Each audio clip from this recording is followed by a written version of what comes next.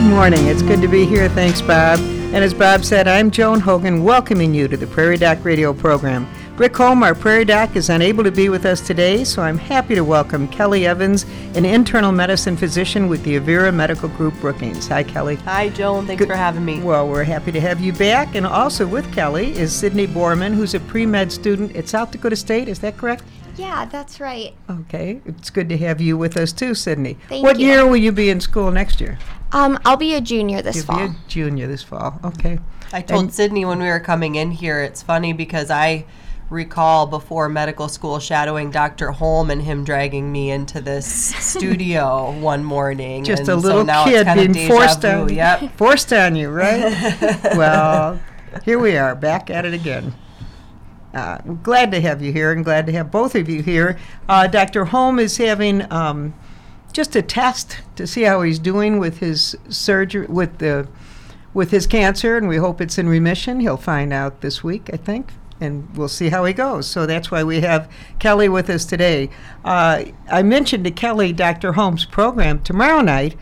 For those of you who may have missed it in December, it's a rerun of a program that he did with the two physicians that helped him through his cancer, and they were two physicians with the Mayo Clinic. So the program tomorrow night will be on the Mayo Clinic and also discussing the cancer and the treatment that these doctors provide. So it should be an interesting program.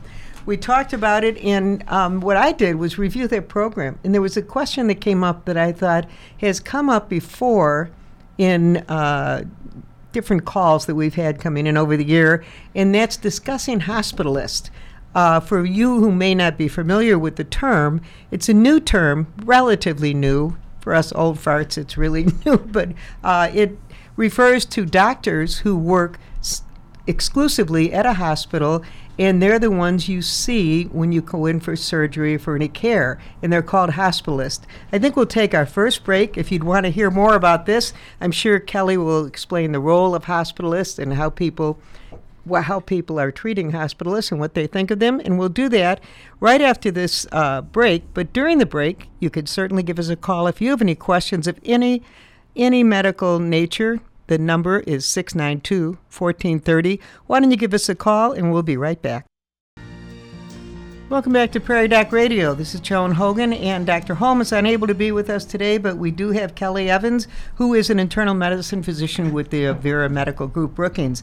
Kelly has brought with her a pre-med student who has been shadowing her, Sydney Borman. Welcome both of you to the program. And just before the break, I mentioned the role of hospitalists. Some people are concerned that if they have a hospitalist see them in a hospital, that this doctor is not familiar with them.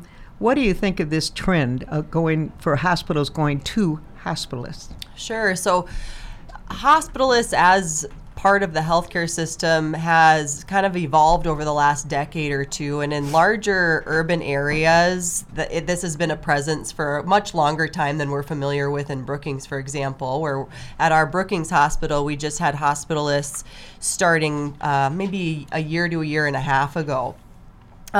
So the hospitalist role is essentially they are practicing only hospital medicine all the time. These people do not see patients in clinic.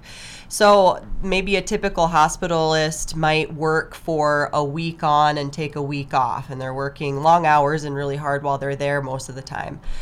I would say most hospitalists are internal medicine trained across the board, but there are quite a few family medicine trained hospitalists too, and probably a little more seen in rural areas.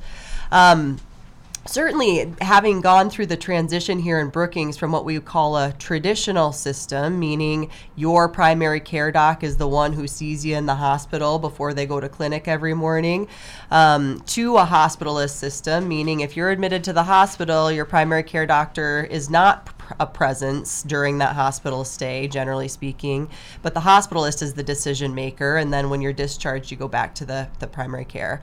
Certainly, there are patients who are kind of used to the old system, have seen their doctor for a long time, and are a little bit uncomfortable with that. Some of us get quite old and aren't really happy with a lot of changes. Yeah. There's a lot of changes going on in our lives. So. Yeah, and that's absolutely understandable.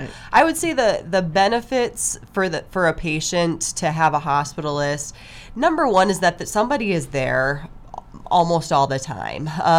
So, for example, in the traditional system, I might go and see my patients on rounds and be at the hospital for an hour in the morning, and then I'm busy all day with clinic patients. So you can't come if needed. You I mean, really I can't. do. You can, I but- can, but then my clinic patients probably suffer. They either Right. wait or get their appointments canceled if an emergency occurs.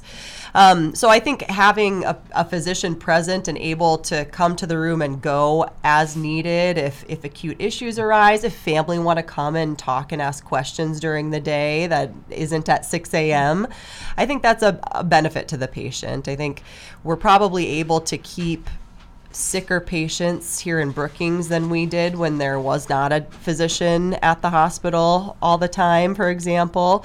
If I'm admitting a patient, I know they're going to sort of need hour-to-hour monitoring. That's not comfortable for me to be over at the clinic and trying to take care of a patient like that. So most of those patients probably went to Sioux Falls before.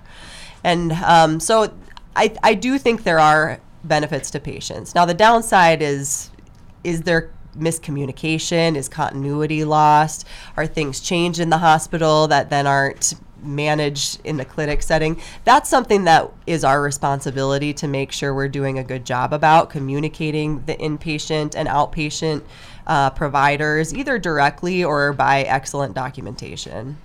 Well, it sounds as though I don't believe our medical practice would have moved a hospitalist if there weren't real benefits for the patient. Because usually a doctor's belief is do no harm. And they're Right. not going to go to hospitalists if it's causing harm. They're doing it because it's beneficial to the patient. Right. And certainly there is some data out there. This is kind of a hard thing to study, but data about things like maybe hospitalization time might decrease by a half a day or so. I mean, another good example is it's hard for me if I'm rounding at 6 a.m. I can't really discharge a patient if suddenly they're really stable and ready to go home at 3 p.m. A hospitalist can do that because they're there. They can make the decision later in the day, whereas that patient might have stayed another night under the old system. Well, kudos to the new system. I think it'll be just fine. And for those of you who've been concerned about it, I hope that Kelly has allayed your concerns. We have another question that came up, and it had to do with primary care physicians. When do you decide to make a referral to a specialist? That's kind of not quite the hospitalist, but another thing. Yeah. You're a primary care. Someone comes in, you usually take care of them. Sometimes you refer them to a specialist. What criteria is there when you decide on that? Yeah, and that's a complex question, and it's going to be different based on the provider and their specific comfort level with given diagnosis or what's going on, and somewhat the patient. I mean, quite honestly, I have some patients coming in who really want to be referred to the specialist early, and I have some that, would rather never go to Sioux Falls if they don't have to. So, I mean, there are a few reasons that I think about referring people to a specialist, and specialist is a broad term that could mean any number of things. One is certainly if there's a procedure that is necessary that I cannot provide, and that's a common reason we refer people for surgical procedures or endoscopy, for example, because I don't do colonoscopies or EGDs. So that's kind of a simple reason. Sometimes in the diagnostic process, we end up referring. If someone comes in with a problem, it's complex and it's not clear what the diagnosis is. Sometimes for diagnostic reasons, we end up referring to specialty providers who either have better expertise in a given problem or have a capability to do further testing, which sometimes means procedures. And then if you encounter certain diagnoses, so either rare diagnoses that is something that I'm not familiar with management of, that's a great reason to refer on. Diagnoses that require treatment, for example, I can make a diagnosis of rheumatoid arthritis. That's something I see frequently. But treatment of autoimmune disease specifically is something that requires toxic drugs, close monitoring, and should be done by a rheumatologist, in my opinion. Often we might diagnose cancer, but we don't treat cancer. We have to refer to oncologists for that. So some of these more specialized treatments of diseases that are beyond something that we do day in and day out. And some of those fields, oncology is a great example. Those fields are ever changing. There is ongoing research and drug development that it is that the oncologist's job to keep up with those changes and trends in the latest and best treatments. And so those referrals are also common. When you mentioned all the changes in cancer treatment, I just read recently about, I may be mispronouncing this, I've been known to do this, is it genomic or genomic? Genomic. Genomic, I was right the first time. Genomic testing to identify mutations in a cancer and a different way of treating that. That sounded just fascinating. Is that cutting edge or more recent? But it is happening. I mean, there are some cancer drugs now, and some are even being advertised on TV that do target certain genetic mutations that are found in certain cancers. And so that is, I would say it is cutting edge, but the research has been going on for long enough that we do now have FDA approved treatments for certain cancers, and they're being used. And they're making a difference for those patients? They are, and they're less toxic than old style chemotherapy, if that makes sense, because they better target the specific cancer cells as opposed to, old chemotherapy infusions, which we still do need to use in a lot of cases for cancer. Also kill the stomach cells and also kill some other cells that cause all those bad chemo side effects. Could you define genomic? I use the term, but for people who don't know exactly what we're talking about. Yeah, so it refers. It's a similar term to genetic. When you're talking about genomic testing, genetic testing, it's kind of the difference to the layperson is not significant. So genetic testing, a lot of us are familiar with. To some degree. Okay. Yep. All right. Well, we're due to take a break. We'd be glad to have any calls you might have. Dr. Kelly Evans is with us today, and you can give us a call at 692-1430. We'll be back right after these words. Hi, welcome back to Prairie Doc Radio. We're happy to have you listening today. As I mentioned at the outset, Dr. Kelly Evans is with us today, and with her is Sydney Borman, who is a pre-med student at South Dakota State University and hoping to get to med school in a couple of years. Right, Sydney? Yeah, hopefully. That's the path I'm on, so. That's great. What do you major in then? Biology or? Yeah, SDSU actually just made a more specific major, human biology, so it's more centered on humans rather than plants and other aspects of biology. We are an ag school, so a lot of times it's been plants for biology, but now they have a new major, or is it a minor? Or? Yeah, before it was more of a pre-professional specialization, so they just decided to make it a major. Okay. It's actually amazing. When I graduated from SDSU in 2006, and I had a microbiology degree, and so people who wanted to go to medical school or PA school or other professional schools probably majored in biology or microbiology or maybe some other things, but that was the common path. I got to attend a graduation ceremony that the Department of Biology held for all of the SDSU graduates this spring who have been accepted into medical school and other professional schools, meaning PA school, optometry school, physical therapy, etc. There are a lot of SDSU graduates who got into medical school this year, and it far exceeds what was the case when I was a student, which was just 12 years ago. So that department has really made a difference in being able to offer that as a reachable career path to kids here at SDSU. It was awesome. It's exciting to hear because we all love South Dakota State University. I'm a graduate too, and it's a fine college. I was just talking to a friend whose son was attending a meeting in Rapid City, and this fellow came up to him and said, "You sure look familiar." He said, "Yeah," and the guy was Jerry Lohr, and this young man is 40, and he said, "I don't think you know me, Mr. Lohr." And he said, yeah, your face looks really, really familiar. And did you grow up in Brookings? I did. Finally, he said, my father graduated in your class from SDSU. That's why he looked familiar. Oh, interesting. He looked just like his dad did at 20. So it is funny. But the SDSU alum are a tight-knit group. We're very proud of being an SDSU alum, and I'm glad you're going to join us, Sydney. That sounds great. Well, we have had one or two calls come in, and we'll get to those now. One had a question about heartburn. Sometimes I have heartburn. Prevacid helps reduce the symptoms. Now, I recently read that it might increase my risk of stroke. Prevacid, is that so?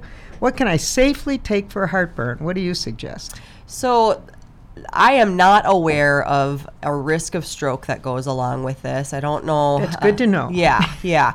There was a study that came out maybe 2 years ago that made an association, and this made it into the nightly news, and so a lot of people saw it and came into the doctor to talk about it, about proton pump inhibitors, which include the generic names would be omeprazole, esomeprazole, pantoprazole, several brand names, but they're commonly used medications. We use them all the time for reflux and for ulcers and that kind of thing.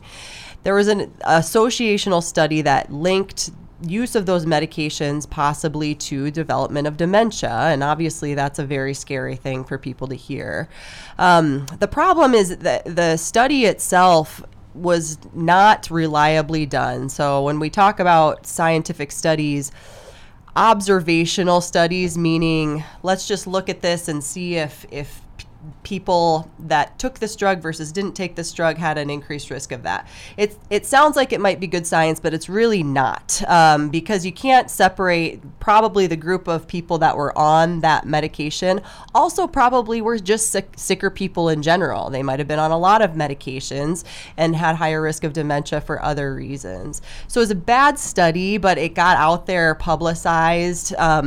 It wasn't scientific in its base. It was just observational. I shouldn't say it wasn't scientific. It's just the method of the study is not good enough for medical science, in my opinion. So ask, if you see that stuff out there, bring your source and ask your doctor about it to get a good opinion of whether it's real or not. I don't think that those medicines they do have some risks, and if you don't need it or can get by with less medication, then we should do it that way. But a good reason to ask your doctor about it. Okay, so don't worry, no strokes. Just Not talk that to your I know doctor. of. Yeah. Talk to your doctor. All right, we had another caller who is concerned about her daughter who's become a vegetarian. She has no meat and no fish, and this mother is fearful that she will not get enough iron in her diet. Should she be worried? Should this mother be worried? What can her daughter eat other than meat to fill her need for iron? I don't think spinach alone is the answer, was what she said. So her daughter probably said, well, I get spinach, so I have iron. Yeah. So I guess what I would say is certainly it would be reasonable to take a supplement or multivitamin in that case, whereas for most of us who have balanced diets, that's not necessary. There is iron in things other than red meat, and there are a lot of people across the world who don't have red meat in their diet and still have good nutritional status. Certainly, I'm not a vegetarian. I love my meat, but the potential benefits of vegetarianism may be that people have lower BMIs and stuff like that I think there are potential benefits to those diets too. I probably wouldn't worry too much about it. Certainly if she has symptoms of anemia, she should see someone and be tested. But most healthy people at a healthy weight that even if you eat breakfast cereal and look at the label, there's a lot of iron fortifying a lot of our processed foods. So it's probably okay.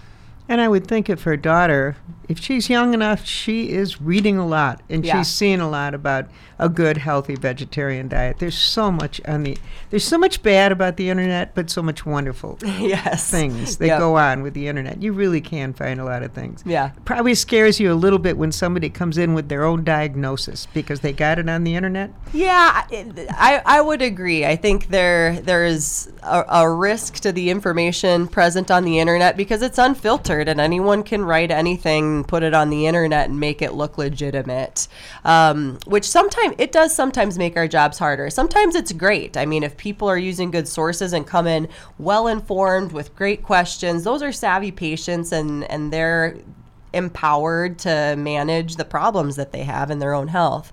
But there is garbage on there, don't get me wrong, and it's not uncommon that I spend time trying to dispel some of that garbage, and sometimes unsuccessfully. I mean, people come in with beliefs that no number of degrees, unfortunately, are going to change their minds about. They know they're right. Yeah.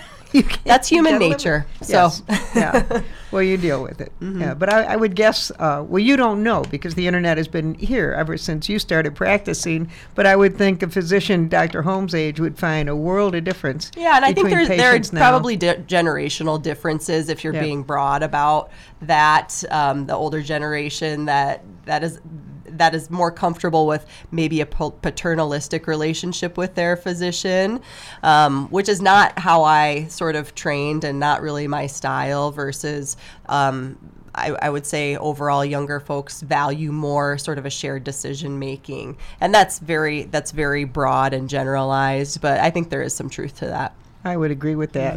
Well, we're due to take our final break. We appreciate you listening to this program. It's been Dr. Kelly Evans giving all this great advice, and we'll be back right after these words. Hi, welcome back to Prairie Doc Radio. This is Joan Hogan, and in the studio with me is Kelly Evans, who is an internal medicine physician with the Avera Medical Group Brookings. She's brought with her Sydney Borman, who's a pre-med student from South Dakota State University, one of many now. We're so happy there's a number of pre-med students at South Dakota State. Phenomenal university. Glad to have you with us, Sydney. We asked for your questions, and we did have a woman call in with a question during that break, and she wanted Kelly to discuss C. diff in a 93-year-old female who is hospitalized. Yeah. Kelly, tell us what C. diff is. So C. diff is sort of the commonly used term for Clostridium difficile, which is a name for a bacteria. Okay. So C. diff is something that you hear about. It's not uncommon that we see this. Generally speaking, what we see this develop in people who have been on antibiotics for other reasons recently, and the mechanism for that is that the antibiotics used probably kill the healthy flora or bacteria in the colon and gut, and allows this quote bad bacteria to sort of rise up and take over and cause infection. So typically, people who have C. diff present with diarrhea, and sometimes it might even be bloody diarrhea. Sometimes people can get sick enough that they have fevers and sepsis with C. diff. That's less usual. Certainly in a 93-year-old, that this can present quite a bit of problems. One of those things can be dehydration because of the diarrhea and the inability to eat that it can go along with, in addition to the sepsis. And I guess one thing that's not clear from the question is, did the 93-year-old get C. diff and then it was admitted to the hospital for C. diff, or did she acquire C. diff in the hospital, which also sometimes happens. You know, someone gets hospitalized for pneumonia, gets put on antibiotics, and then on hospital day 3 they develop diarrhea, and we find that it's C. diff. Probably because of the antibiotics. That happens too. In any case, we manage it with different antibiotics. So like if someone comes in the outpatient setting in the clinic and they just have diarrhea and they don't need to be in the hospital, they can keep up drinking plenty of fluids, we give them pill antibiotics to use. And then if someone's very ill with this, we might change the antibiotic. There's really 2, and now there's a third FDA approved antibiotic for this, which is more expensive and not as commonly used. But treatment depends on how severely ill the patient is. Whether this patient had C. diff a month ago and then it recurred, that might change our mind about treatment and that kind of thing. But if they're in the hospital, they're probably needing support with IV fluids and that kind of thing as well. Okay, well, I hope that helps and dissuades their concerns. Probably her daughter may have called in asking about that, or we hope that answered your question. And for those of you who weren't familiar with C. diff, now we know it's a bacterial infection that will occur and often after taking an antibiotic. Yeah, and this is one of the infections that if your loved one has this infection is in the hospital, you'll be asked to wear the fancy paper gowns and gloves every time you go into the room, because we are very cautious about, because this can spread to other people. The bacteria can. And this is a bacteria that can form spores, so it doesn't it's not sterilized by using the alcohol that's in the room. You actually have to wash your hands with soap and water. So quite different. Yeah, it's a little bit specialized isolation precautions in the hospital. Okay. Well, we had just one more question that just came in, and we're kind of short on time, but we'll see if we can touch on this. A caller said that she knows some cancers are more easily treatable than others. Why is that? So that's a loaded question as well. I thought 2 minutes. You can't answer that in 2 minutes. So can cancers are what I would say are heterogeneous. One cancer may be very different from another. It depends on what type of cancer, the organ that it originated. It depends on how localized it is or how early it was caught. So, for example, prostate cancer, 90+% of the time is a very slow growing cancer. It's usually caught early and easily treated. We struggle with whether we should screen for prostate cancer because for example, in older men, it's probably not ever going to cause them a problem. Whereas there are some aggressive cancers that's just the nature of them, and it's very complex. It has to do with genetics and many other things. So there isn't one. No, I think an oncologist could take 3 hours to answer that question. And since you're not an oncologist, we won't put you on for 3 hours. Well, Kelly, we are low on time. We do appreciate you coming in. Is there any other topics or anything that you wanted to just comment on before we close out the program? No, and thanks for having me. We wish Dr. Holm the best in his trip to Minnesota today. Yes, he's heading to Mayo Clinic, and he's going to get a determination on how speaking of cancer, how his cancer may be controlled, hopefully, or disappeared. That would be really nice. Mm-hmm. But for all of you listening, we do hope you've enjoyed our Prairie Doc Radio program. As always, you can visit Dr. Holm online at prairiedoc.org, where you may also learn about the exciting activities of the Healing Words Foundation. Tomorrow night at 7 o'clock on South Dakota Public Television, On Call with the Prairie Doc, will feature the Mayo Clinic and 2 physicians who Dr. Holm will be meeting with today. One is Robert Lohr, who's an internist, and the other is Mark Trudy, the abdominal surgeon who did Dr. Holm's original surgery. Thanks so much, Kelly. I appreciate you joining us today, and thanks to all of you for listening to Prairie Doc Radio. I'll close with Dr. Holm's weekly reminder, stay healthy out there, people.